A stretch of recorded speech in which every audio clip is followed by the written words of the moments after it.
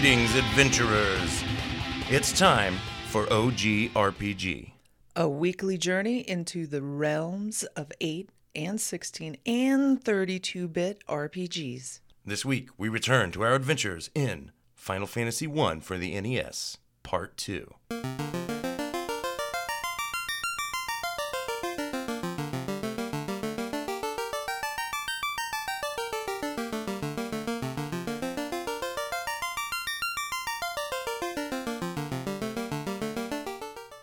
So we are back. Sorry about the delay, ladies and gentlemen, but our cat chose to use its breath weapon on the laptop we normally record with. But now we have established a workaround, so we're here to finish what we started and save the world of Final Fantasy.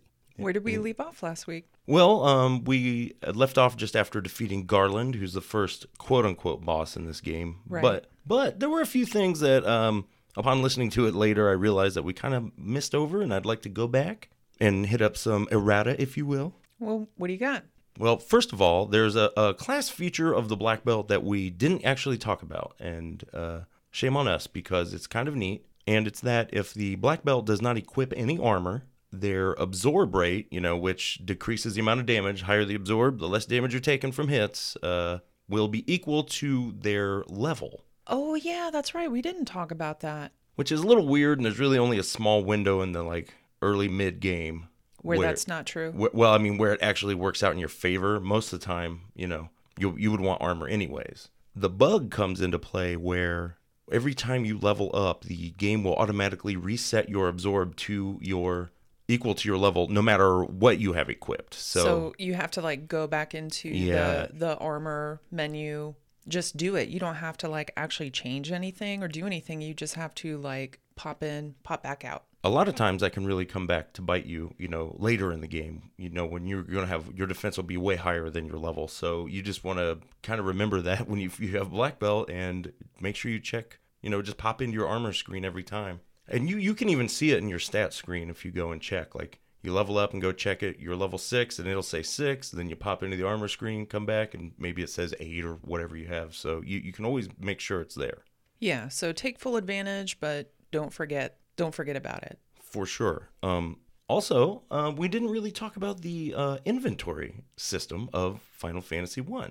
So for inventory, you can only hold 99 of an individual thing. But the big thing is that this was, at least for me, the first game I played where you had a party inventory wide. It wasn't like in Dragon Warrior games before where each character had 8 items that they could hold and that's it. Yeah, but in this case, it's whatever anybody gets. Everybody can use items from that pool regardless of who picked it up. Yeah. Wherever you bought it, everyone can use it. Sure. I mean, not your equipment, but just your, there's a bunch of, they're mostly just healing items and story items, to be honest. There's not a lot really going on here. No. But it was just cool that, for example, like you said, you can hold up to 99 of the heal potions, which you'll probably want to do at least once or twice throughout the game. In Dragon Warrior, you couldn't hold 99 medicinal herbs. That's not happening. You're not getting that many of those items. You just didn't have the inventory system for it. So it's pretty cool. Which is funny because in Final Fantasy, they're potions. So I just assume they all come in little glass bottles. You'd be clanking around. You can have 99 of them. Now, we mentioned that it's not this case for equipment. The equipment, your weapons and armor specifically, we kind of talked about the armor screen earlier, where this is more similar to the Dragon Warrior system where, you have your weapon screen where each character has 4 slots that they can hold up to 4 weapons and equip 1. And the same thing for the armor, which can be kind of a problem. It's unfortunate that they didn't quite make the full jump to just having all these things be in the party treasure that most, at least Final Fantasy games, would come to have as the default pretty early on. But here, so you're really limited in that. Especially for armor, where there are certain weapons and armor that if you use them in battle, they'll cast a magic spell. And however, since you can only carry 4 pieces of armor, and almost all the characters can eventually use 4 pieces of armor at once when you have all 4 of your slots equipped, it really makes some inventory nightmares at the end of the game, where you can't even pick up armor out of chests because you don't have room. It's pretty frustrating. Yeah, those times are very sad. Did we mention that? So you have armor and weapons, and those are two different menus. Mm-hmm. So you have 4 armor slots, 4 weapon slots, Yeah. regardless of whether or not you can use whatever items are resting in those spots. But you have to manually equip. Yeah, you got just to equip your gear.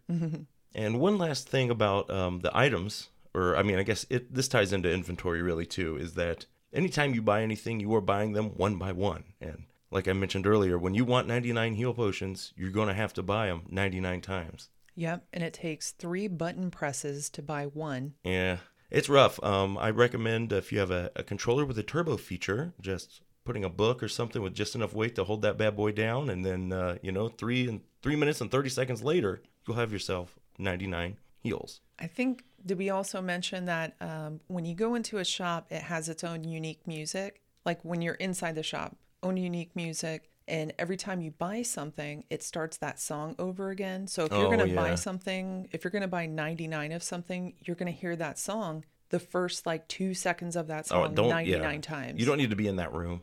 Get out of that room where it's going on. Let the computer do it for you. I think you already said this. There's quest items. Mm-hmm. You can't do anything with them, but they're all sitting in your item inventory menu. Mm-hmm. Even though you can't use them, you can still hit them, select them as if you are going to use them. And they all have their own little description. Yeah. Little fluff text or something. So that's nice. All right. That's enough covering our behinds for messing up last week. Sorry, we were just so excited because we both love this game. So let's get back to it now. But first on the agenda, we're here. We have... Yeah, we are. We've defeated Garland, but we really didn't talk about the enemies on the way there. So I thought maybe we could sprinkle a few of them in here that, early on, starting off straight out of Corneria or Corneria. I keep getting it mixed up because... Corneria? Well, there is also... There's Corneria and Coneria, and one of them is from Star Fox, and one of them is from Final Fantasy, and I've always gotten them confused ever since, and I every time I straighten them out, and I think I've got it, and then I try to talk about it, so sorry, fans of both games, if I'm offending you with my inability. Let's not look it up, though. Let's do all of Final Fantasy episodes, and then we'll check it at the very end and see which one was right. Well, I'm just going to have to alternate every other one so that I'm half right no matter what. I'm just going to go Karubber. But so right away, they're probably the first enemies you're going to run into, are weak fare like imps. Imps, and they look like gnomes, but evil gnomes with hook noses, and they have a curved knife. So yeah, imps, I always thought of them as looking like goblins to me, but again, kind of comparing it to D&D, goblins are one of the default early weak monsters, so I always thought of them as that. You might also see the Grimps or maybe Gray Imp. It's GR capital imp. G lowercase r dot imp. Yeah, so but yeah, I refer to them as Grimps. They look more purpley. I used to think of it as gray imp, but maybe it's a great imp. It's because we will see this come up later where there are ogres that since these particular ones, the Gur ogres. Or green, I always called them Grogers or, green ogres. So who knows what they really wanted it to stand for. But either variety of them are pretty weak. You probably see some wolves. Although you might see a mad pony if you're in the forest. And those are probably the toughest monsters out here. So that's when it's time to bust out the spells if you've got them because they're pretty tough. Yeah, and you only get one of those at a time. But with Grimps and wolves, it's not usually just one.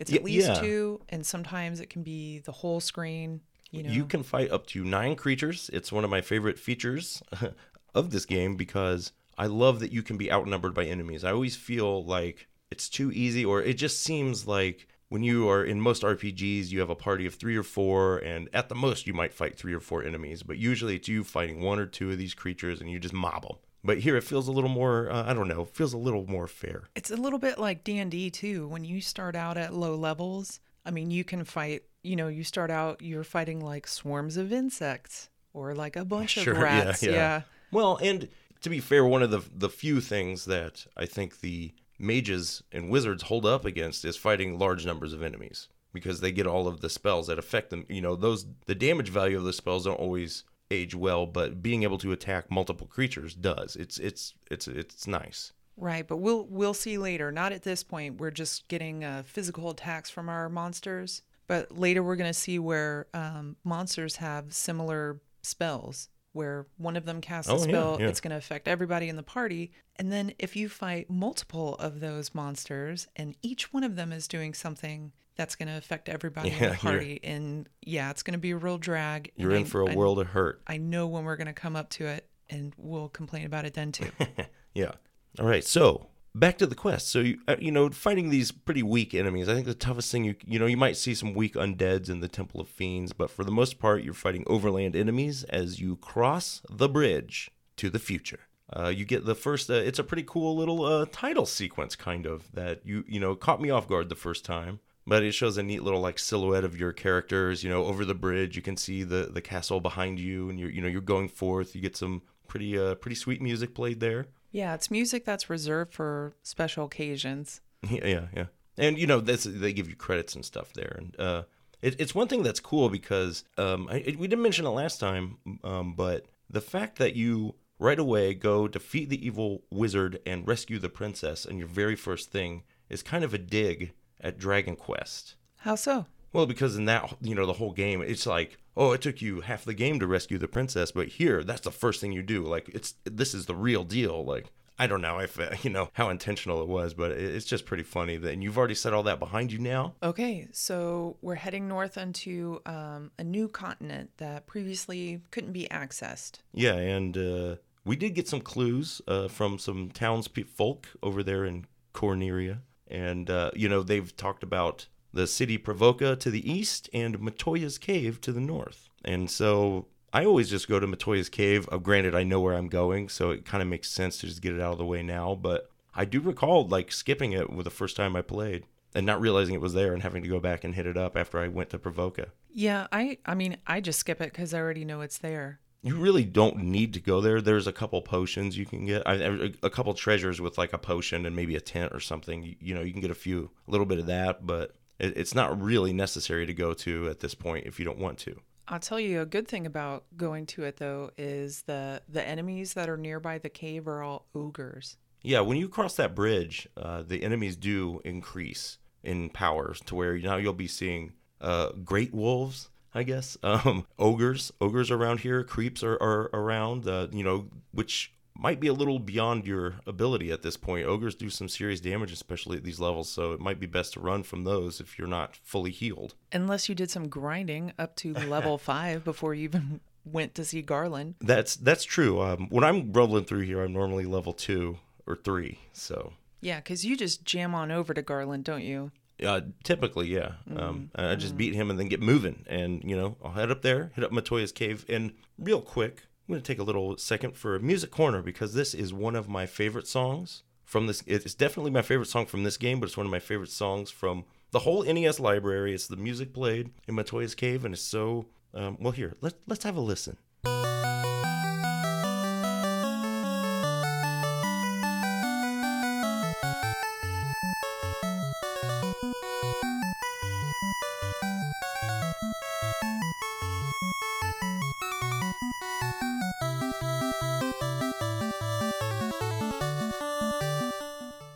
Beautiful. Yeah, it's so neat. It's so medieval, and I really love it. It crops up a couple times throughout this game, and it's definitely one of the few songs from back then that I would let it play on the Nintendo and just listen to it on the TV. I'm sure.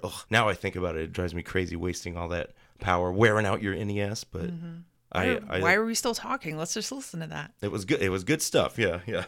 And that one's always inside too, right? Anytime you hear that, it means that you're inside a dungeon or castle or something like that. Yeah. So anyways, after you jam out in Matoya's Cave, or, maybe before that, you've headed... Yeah, if you're me, you've gone straight to Provoca. Yeah, which you can kind of wind your way east. There are quite a few, little patches of forest and stuff. I almost always seem to fight an iguana in the small desert that I cross on the way there. Iguanas, man, them's good XP too. They are tough. They're not quite ogre level, but you can make it. Now you normally will level up right before to level 3, I think, right when I just usually right outside of Provoca. Yeah, that's not a grind spot for me outside Provoca. There's nothing there Yeah. to keep me there anyway. I don't grind there. It's just normally the rhythm that I've, you know what I mean? I just happen to level up normally right as I'm about to get there. Right. All right. And then we've reached the fair harbor city of Provoca. Yeah, yeah. Nice little village here. No castle, but as soon as you come in, you are greeted with townspeople who tell you help. Because the town is under siege by pirates. Treacherous pirates.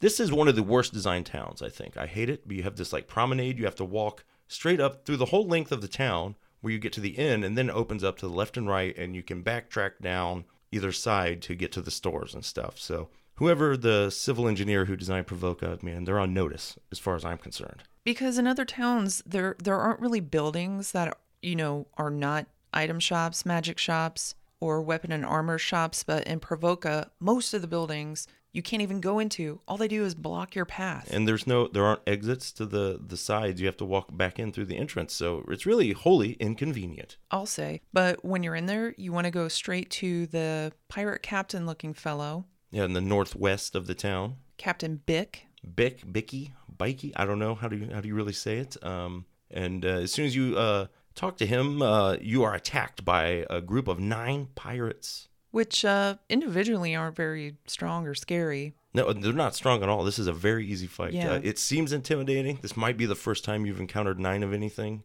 I remember Nintendo Power advising you to buy the sleep spell to use here because it's the first spell you can use that will target all of them. But it's wholly unnecessary. You can kill at least 2 or 3 every turn, and they barely do any damage anyhow. Mm-hmm. But once you slay these crappy pirates, they will give you their boat. So landlubbers no longer. And Captain Bick stays there too. Where you meet him in the northwest, he never moves from that spot. Anytime you go back to Provoca, he is still there. For some reason, the townspeople haven't run him out of town for, No, well, he apologized and gave up his boat, which is apparently the only ship in the world. Right, and he gave us his boat. Like the people of Provoca, they could use that boat too. Well, we'll give it to them when we're done. Mm-hmm. But yeah, so we're here. Fresh boat, but we also have a fresh town with all new stuff to buy. And so as far as like weapons and stuff go, there's some minor improvements here. You can get a short sword for your fighter. It's a little on the pricier side. I don't know if you could afford that quite yet. I say save your money, though, for the next town. Well, generally, I do like to get a short sword just because you are going to be doing some grinding before you'll be able to even afford the next tier of weapons. So this really helps for fighting ogres and some aquatic enemies that we'll be encountering soon. So short sword, who can use that? I know you said fighter, but who else can use that? I think the fighter and the red mage are the only ones. You can pick up a scimitar if you have a thief, but it's not as good as the short sword. Armor-wise, there's iron armor that and you can pick up some gloves and maybe a wooden shield for the people who can use those to start rounding out those extra slots of armor. But you can also get some spells here, and this we can start with the White Magic store, which sells level 2 white magic spells. You may or may not be able to use them at this point. I think you have to be either level 3 or 4 as a white mage, and red mages are usually a level behind before they can access the same spells. What spells are available? Okay, well, some real stinkers here, I'll tell you. This is one of the... I never even buy any of these. You can get Lamp. What does that do or not do? It cures the dark. That you might get once or twice in this entire game? Well, or you can get it all the time, but it does not work. It's another bug, the darkness bug. It does not affect you. It'll say you're a dark, but it will not influence your stuff, making the spell useless. You can also get Mute, which is somewhat effective, where if you use that on a spellcaster, they will not be able to cast spells anymore. If it works. Yeah, I had it work a few times. I used to swear by it for certain battles, but on retrospect, it doesn't seem to work out consistently. I must have just got lucky. Mm-hmm.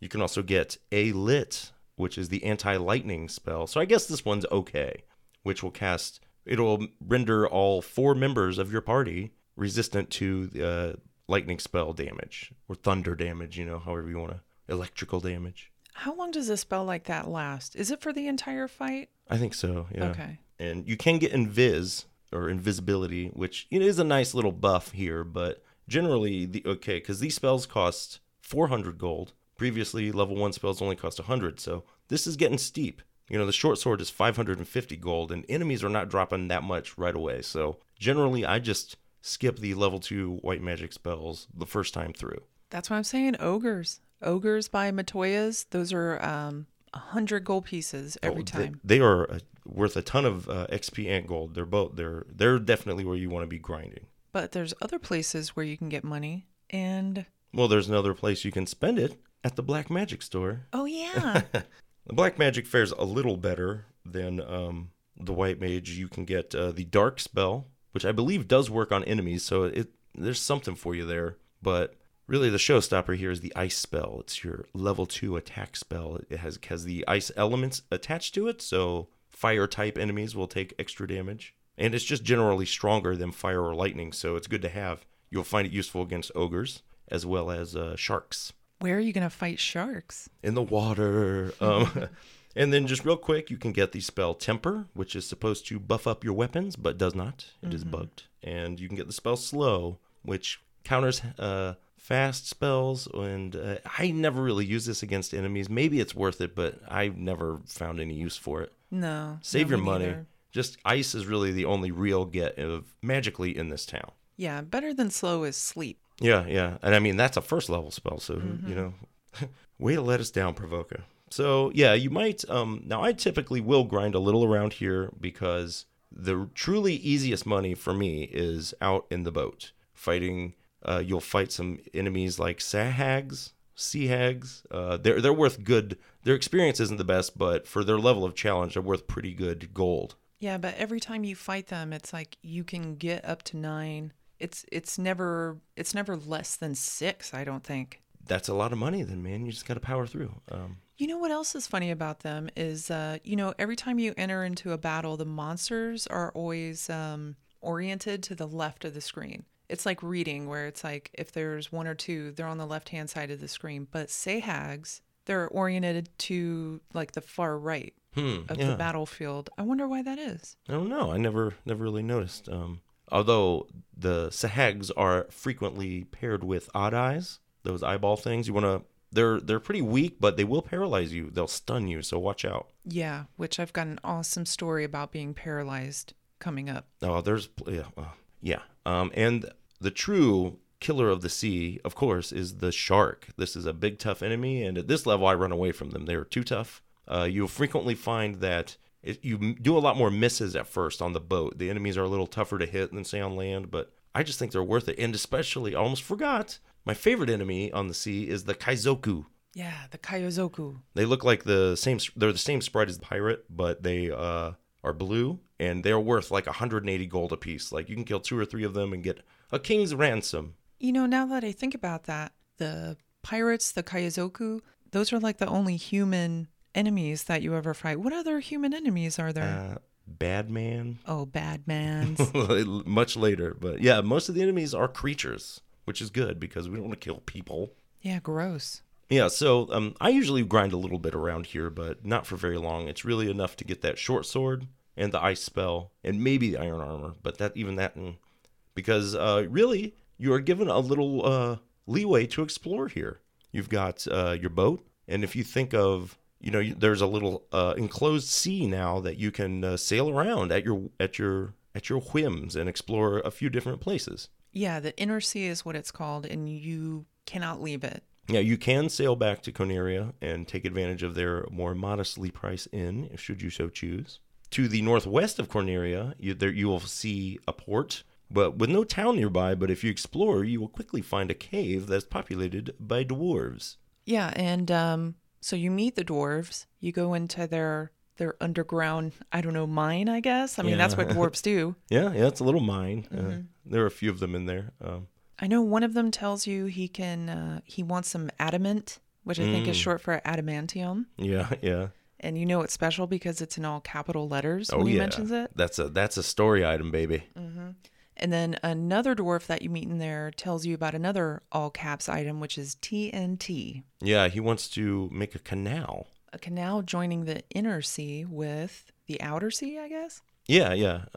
But more importantly to me, at least at this juncture, there are a few treasure chests you can open, which there's a couple 100 gold in there, which can help you for this first crunch of level grinding, because our one of the other real destination right now on the inner sea is the Elf Town. which is pretty much straight south of Corneria. You can sail in there. There's a little port where almost right away it's covered in forests, which you want to watch out. They're full of wolves and arachnids, which are poisonous. So in general, run away from all poisonous enemies. They're never worth it. All of this talk of sailing actually makes me want to listen to the ship music. Oh, okay. If that's possible? Yeah. Yes.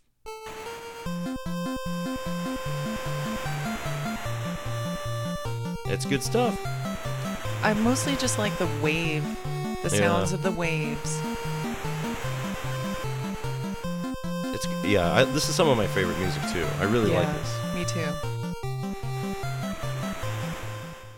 Okay, so so you park in port, just basically just straight south of Corneria. Yeah, and that's where you will find there's a lot of new equipment and magic items for sale in these towns. But if you are like a true light warrior, you'll probably check out the castle first to see what the story is. Oh yeah, that's right. Okay, so Elfheim is it's in a ring of trees. Mm-hmm. Like that's where the town is situated. Yeah, and then you see the castle and then the town. In the castle, the prince of the elves is cast asleep by the evil dark elf Astos. Astos. And only a magic herb can wake him. I don't even know if they tell you it's from Matoya right here. No, you just know it's Herb, all capital letters. Yeah, so you're looking out for a good old Herb. And I think there's a locked door or two in here, but mostly it's just full of some castle people to talk with. The king is there too. I mean, he's the one who tasks you with saving his son from his eternal slumber. Oh, is that the king? I always thought of it as like a steward, but I guess either way, it doesn't matter. But more importantly is you have a whole new town full of goodies that you can purchase. There are level 3 and 4 spells for black and white magic available here. And let's talk about them. So level 3, you'll see these closer to the entrance. Level 3 white magic, you can get the anti-fire spell. Decent.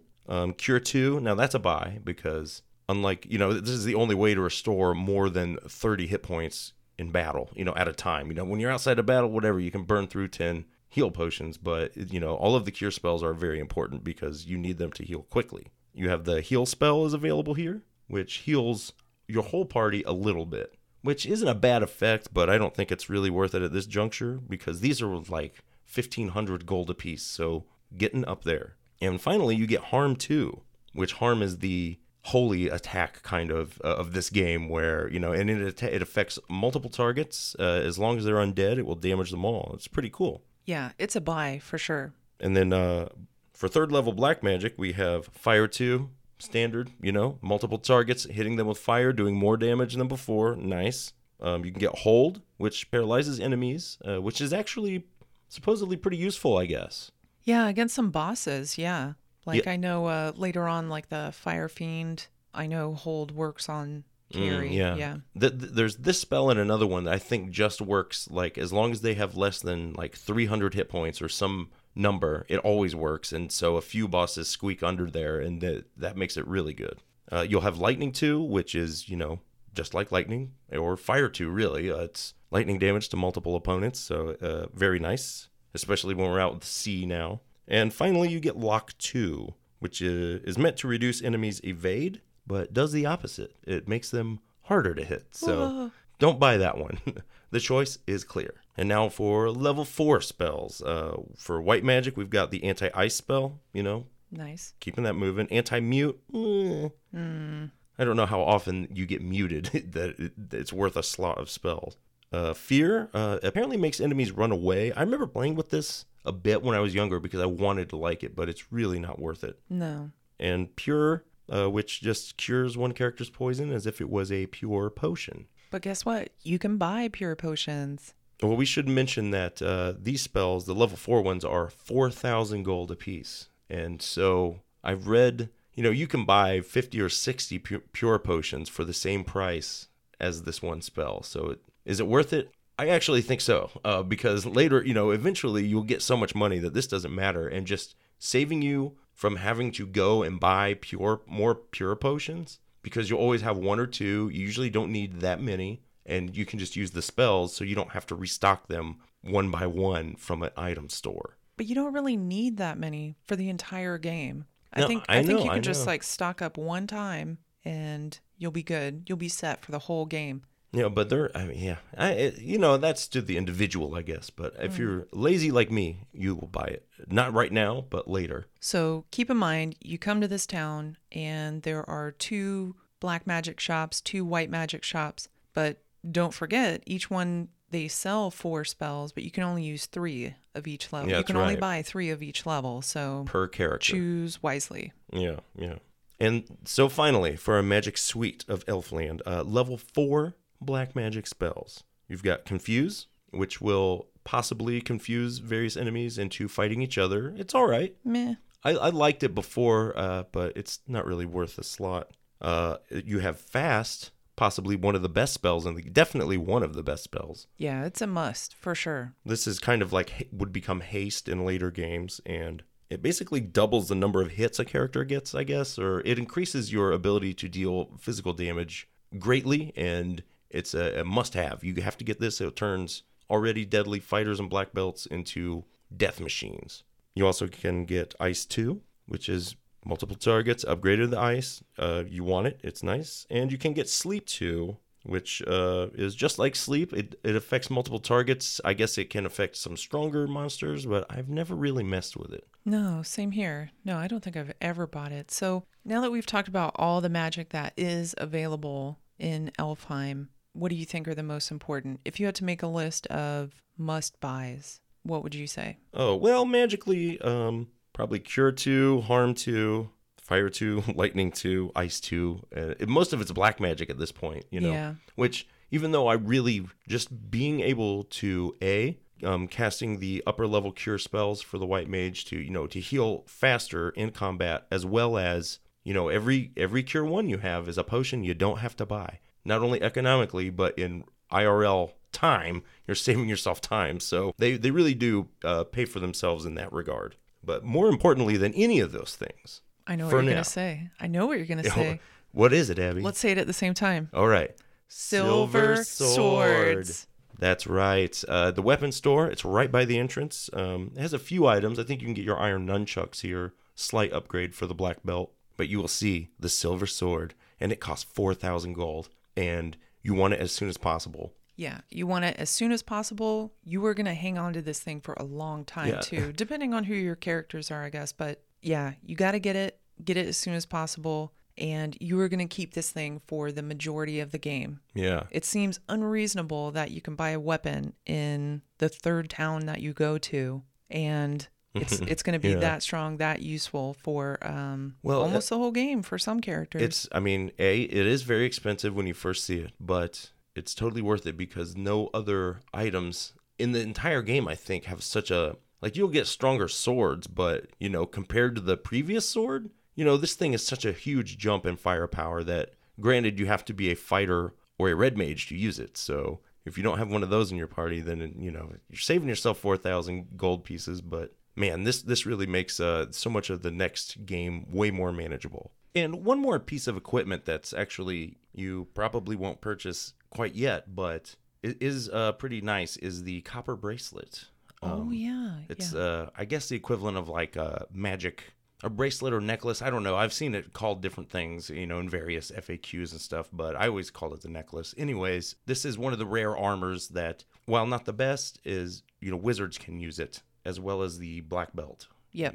It's the best armor that anyone who's not a fighter will probably be able to afford sporadically. So, you keep your eyes on those as you start raking in the gold, because this little area now, where we're in, is kind of... I recall this from my initial playthroughs as a kid, and I've seen this sentiment reiterated elsewhere online, where this is kind of a big grind fest of the game. You are probably about level 4. I usually am when I get here. You need to be at least level 8 to enter the next true dungeon. And while there is some exploration, I think, that would cover for this, sailing around, going to these different caves, and then, kind of exploring the next chunk. One thing we failed to mention earlier when we talked about Matoya's cave is that, she has a few talking brooms in it. And one of them tells you a backwards message that basically is that if you hold B and select at the same time, it brings up a map that you can see. And it doesn't have a lot of detail, but it does have little glowing dots in all the spots you want to go to. So using those, maps and stuff, you probably know where you need to go, but you're just not high enough level to make it there yet. So normally, I believe Nintendo Power, this is probably where I got this from, and I've yet to disprove it, kind of, is that they would suggest that to the east of the Elf Town, there's some plains out there where you can roam around and fight. That seems to be the best place to fight ogres, and you'll find a lot of wolves out there too, but pound for pound, you just run away from them. You want to, because ogres and creeps, that's where you're getting a couple hundred gold and about 100 XP every time. So you can just start grinding up and saving gold and experience. Yeah, and it's nice fighting ogres and creeps because you can just wail on them. Yeah. I mean, this is where, okay, I bought that short sword for my fighter, so he gets a little more, oomph. And it's arguable in my book. The first two things you're going to want to buy from Elf Town are Fire 2 and the Silver Sword. Fire 2 is only 1,500 gold, so arguably, you can get that sooner. That might be able to improve your profitability and your grinding, in gold pieces versus IRL time. But either way, they're definitely the first two purchases you want. And as soon as you can start casting Fire 2 and you have a Silver Sword, you may be able to take advantage of one of my favorite things in this whole game. And it is called various names, but I always like to call it the Peninsula East of Pravoka, or as I like to call it for short, the P-Ops. And the rest of us call it the Power Peninsula. Well, any way you want to cut it. Basically, this is not really a bug, but it's a neat little geographical feature, kind of, where there's some various little valleys in between these mountains to the east of Pravoka. You may have journeyed around there before, but it's really not a great place to wander around. There's a bunch of geists, which are undead, that will paralyze you. They're a pain in the butt at this point and not worth fighting. But that's why you need Harm 2. You did not mention that. Fire 2 useful, Harm 2. Oh, that's true. Yeah, but I mean, that's a distant third maybe in my purchase order, because you don't really, it does help. Don't get me wrong, but. Well, where we're going, we need Harm 2. Oh, okay. Well, the key is that you eventually wander to the east and the north, and there's a small peninsula that the last 4 little sprite squares of it actually are in a different enemy encounter zone. One of the final ones in the game, so you can find some really outlandishly powerful monsters here. There are zombuls, which are like zombie minotaurs. There's trolls. You can fight giants, which you don't want to mess with at all. Sometimes you'll fight groups of frost wolves, which you do not want to fight. If you get lucky, if you can, the key is that some of these monsters, namely zombuls, trolls, and the frost wolves, are all weak against Fire 2. So you roll into this battle. Hopefully you have a Silver Sword, because then, if you don't, then any of your attacks are basically worthless. But you really just, you want to use a tent right before you go in there and then start walking around the little tip of this peninsula, hoping to fight these monsters. And that, if Frost Wolf pops up, then and you can get your Fire 2 off before, it'll probably kill them all. And you'll get an insane amount of experience. Yeah, they're 400 each. Yeah, which at this point, going up a level is a few hundred. It's crazy. The thing about frost wolves, though, the reason they're called frost wolves is they cast frost, which hits all of you. Yes, and it will probably kill you almost definitely if they do. They are by far riskier, but, the zombuls are really where the safest bet is for XP, because they're vulnerable to harm spells and fire, and you can fight them. They're each worth 1,000 XP and 1,000 gold. It's nuts. And your first battle you go up there, you'll probably lose 1 or 2 people, but the other 2 will go up a couple levels, and then the next time you come back, it's that much easier, and it's addictive in a way. The last time I did it, I was purposely testing how long it would take me to get from level 6 to 8, and it was just 2 fights. It took me 10 minutes instead of having to grind it out with all these ogres over the course of a half hour or who knows how long. Yeah, definitely worth it. Do not skip it. And it's only in the NES version. They changed the maps in the other ones, or? Yeah, I don't think in later editions you can I'm not exploit it. Well, I'm not familiar with these editions, but the key is that you can level yourself up to just 8, or as you keep leveling up, you get better at it, and you can get so much gold and XP so fast that you can level up to 8 or level 10 or 12, to where the rest of the game is just a breeze. You won't have to worry about grinding ever again, and you can take care of it all here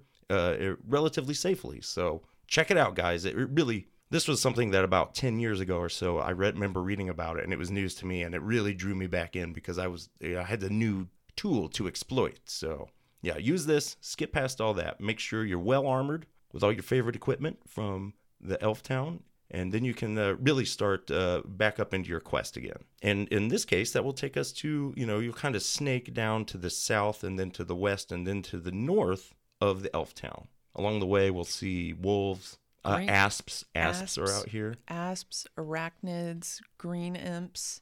Or green wolves, ogres. Green ogres.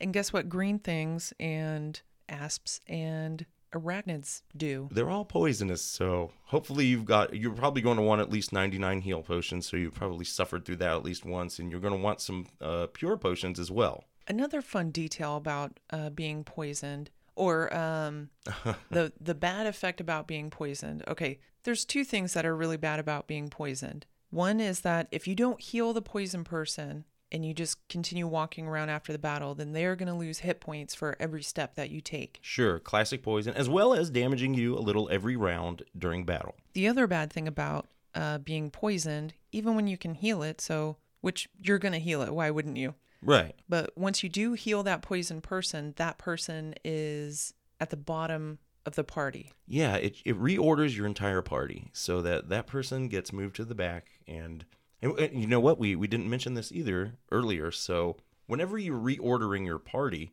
it goes to a special menu where you then have to trade locations with two people instead of just putting them in the order you want. Yeah, you can only swap them. It's like, I don't know if you've ever played that Yoshi puzzle game. Oh, right, where right. All you can do is switch. Yeah, You can just switch two things. You can swap two things that are next to each other, and that's the only way that you can reorder your party. And you're going to have to do it every time one of them gets poisoned. Every time. It's pretty frustrating. Or, turn to stone or anything. So that gets pretty, it's pretty annoying. Not the best ideas. But hopefully you won't get poisoned too much on your way to the Northwest Castle, which is a ruined-looking castle. It seems to be full of bats. I don't know if you have to fight enemies in here yet. But there is one lone elf who identifies himself as Astos, and he tells you that he wants the lost crown of the elf kingdom that is in a cave to the south in the marshes, or, as we call it, the Marsh Cave. And this is our first dungeon. We're going underground. There's levels, stairs. Yeah. You'll head south, and it's right at the tip of a kind of little marshy peninsula to the south outside some mountains. This is really the first big challenge. I remember barely getting through this one of the first nights I got to play it, because this is a pretty big dungeon and can freak you out. And you're there because it's, you found it because it's just a hole in the ground. That's right. You head down, and it's all like green. You have like pillars and stuff. Yeah, hear these dulcet dungeon tones. Are you scared yet? A little bit of a Flight of the Bumblebee kicking in there, I think. This is a good dungeon to talk about something that is a really neat idea that they did in this game where, okay, so, this is the Marsh Cave, and right away it kind of forks to the north and south. And, the north has a few treasure chests. I usually go loot everything for most of these dungeons nowadays. I know what I'm doing, but if you don't, you can just head south. You'll find some stairs going down either way. But this dungeon and many others after it have this where you'll have two chests in the same dungeon, separated by floors and different paths, but they have the same thing, to where you can go into one and get, say, a copper bracelet or a silver knife, And if you've already gotten that one, then the other ones are empty. Like, throughout this game, when you see empty chests and you're like, why would they just put this empty chest? Is that it probably wasn't empty. It's tied with another chest somewhere you already opened. So I've never really checked it out to find like the optimal treasure chest routes, but I just thought it was a neat trick to add a little sauce to it, I guess. I don't know. Well, for me, so Marsh Cave, I don't do all of that. I don't do all of the ransacking or anything. I just go straight for the crown. Sure. There's not a lot of great stuff in this dungeon yet. No. And there are areas that are locked. There are a few in the bottom dungeon. I think unlocked, you can find, I think there's some iron armor in here, as well as in a copper bracelet somewhere. Those are the real good, that's the treasure you want. Silver bracelet. Well, the silver bracelet is locked. at this point. But yeah, so you're going to keep adventuring down. This dungeon is full of, like, you'll find oozes and I think scums, which, poisonous enemies. They're not really worth. You might even find some cobras in here. Generally, the slimes aren't worth fighting. I think I'm trying to remember. It's there's oozes and scums, and one of them is actually weak against physical attacks, and the other one is only weak against magic. So the one that's weak against physical attacks, I will fight that guy. That's no big deal, but I'm not wasting my precious few spells on these losers. Yeah, I just run from everything because I'm on a mission for the crown, because what are we going to do with that crown? Well, first, if you want to get there, you're going to adventure down to the lowest floor where there are many rooms with doors. Again, a few chests here you can get, maybe some money. Check a map, see if it's worth it to you. I usually do get most of the money, but down in one of these rooms, you will see a treasure chest that is guarded by a set encounter, and that is with the wizards. Or mind flayers. They are clearly mind More flayers. like. Yeah, they are mind flayers, and they are very tough. It's interesting that you'll have these guys. They're called wizards. Later, there's a sprite swap of them called sorcerers, but they don't do any magic. They just have really strong attacks and are tough. So they're really more like fighters. It's interesting. But lightning, too, will ravage these foes. They are very vulnerable to it, so between that and a silver sword, you should be easy peasy. And they're worth a pretty decent amount of XP and gold. So if you kill them, the chest immediately to the north will give you the crown. And if you're feeling saucy, you might even want to just back off that spot and then step right back on there and fight some more wizards if you want to. If in my case and most people's cases, I think there are better places to level up, but it's there. Or even if you don't want to level up, watch out. Don't walk back up there. You have to backtrack all the way out of here, or is it one of the cases where as soon as you do what you are in there to do, it just transports you out? Yeah. No, this is one where you have to backtrack because the ones that teleport you out are generally just the 4 fiends. Yeah. They have that like orb. So you emerge from the marsh cave, magic crown in tow, and you can head back north to Astos' castle to, return it to him. Yep. So bring the crown, all capital letters crown, back to Astos in the Western Keep. And what does he give you? Well, he gives you nothing. He immediately laughs at you and tells you you're a fool. He says that he stole Matoya's crystal and that he will take that crown as well, and instantly attacks you for a boss battle. And it's a relatively tough boss fight, actually. Yeah, he's got rub. He does have the rub spell, which is an instant death, so it's tough to get through this without him casting it once. You might get lucky, it might not work. It doesn't always work, but I generally find I almost always lose one person here. But other than that, casting fast on your fighter and or black belt is your best route to damage, and then just trying to use your other people to heal, maybe support with some, I don't know if you have a spare ice 2, fire 2, Or maybe you just did enough grinding in the first place so you can just smash him. Well, probably. It's easy to do. He is not the toughest boss. This was a boss that gave me an early prejudice towards using the mute spell, because the first time I fought him, I cast it in round 1 and it worked. And then, one of the nice things is that if you mute an enemy, not only do their spells not work, but they waste a turn trying to do it. Oh, that's true. So he was a piece of cake then, and he's really not that bad now. You defeat him, he will fall, and you can take that crystal back. So now begins a big hike back to the elf town through the long forest, windy path. And once you're there, you can hop in your boat and head back to Matoya's cave.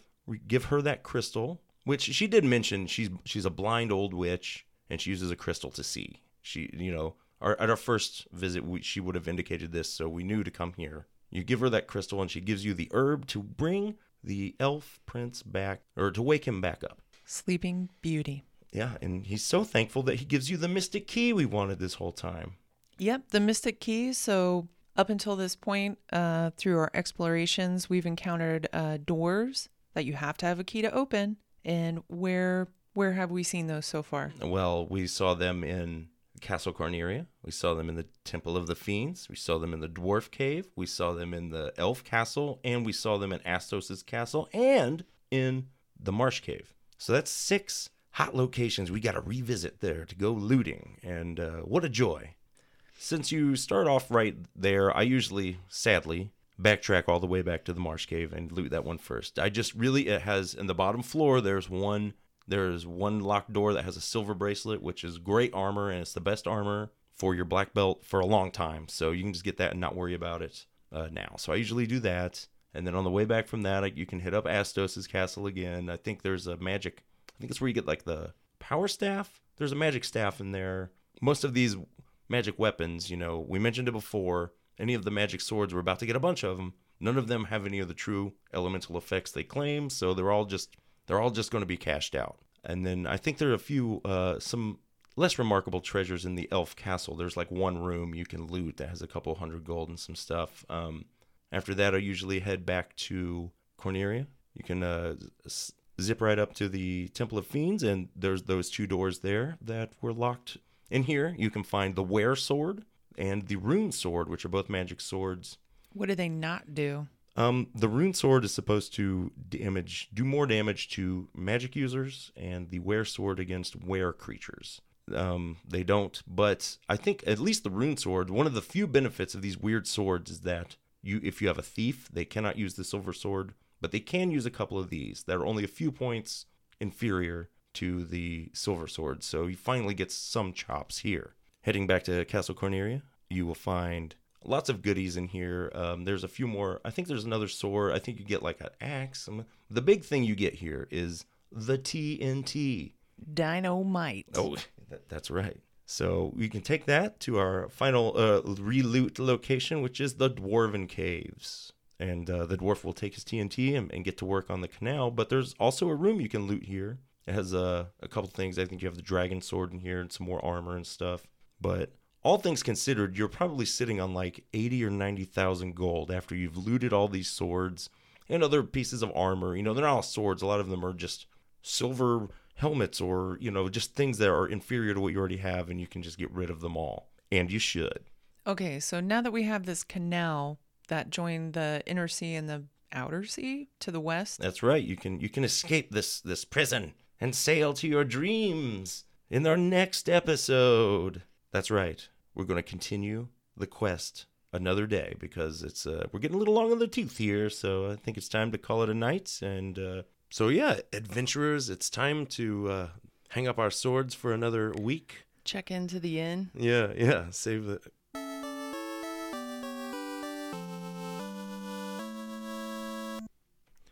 So, time to bunk down in the inn. That's right. We will continue our quest soon, and we will come back. And then it's time to really start rescuing some orbs and fighting some fiends for the real deal. Yep. In the meantime, if you want to get a hold of us, there's plenty of ways to do it. You can always email us at cartridgecommand@gmail.com. We always like getting emails, but there's plenty of other ways to reach us. Our eyes are always open on Facebook. Or Cart Command on Twitter.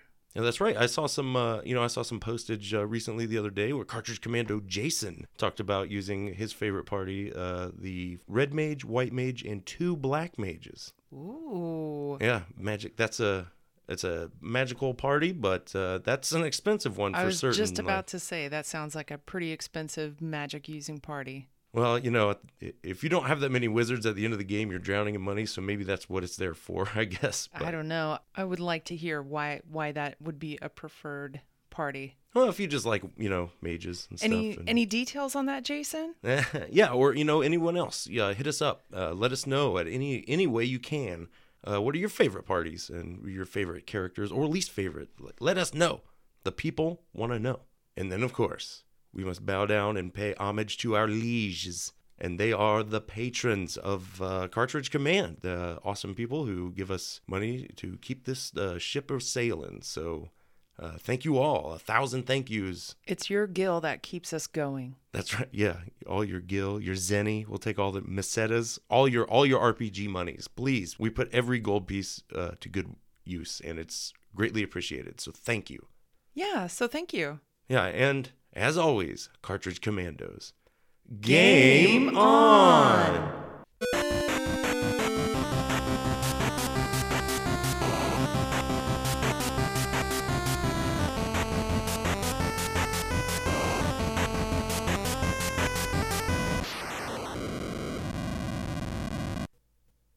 As you cross that bridge to the north. Don't cut that.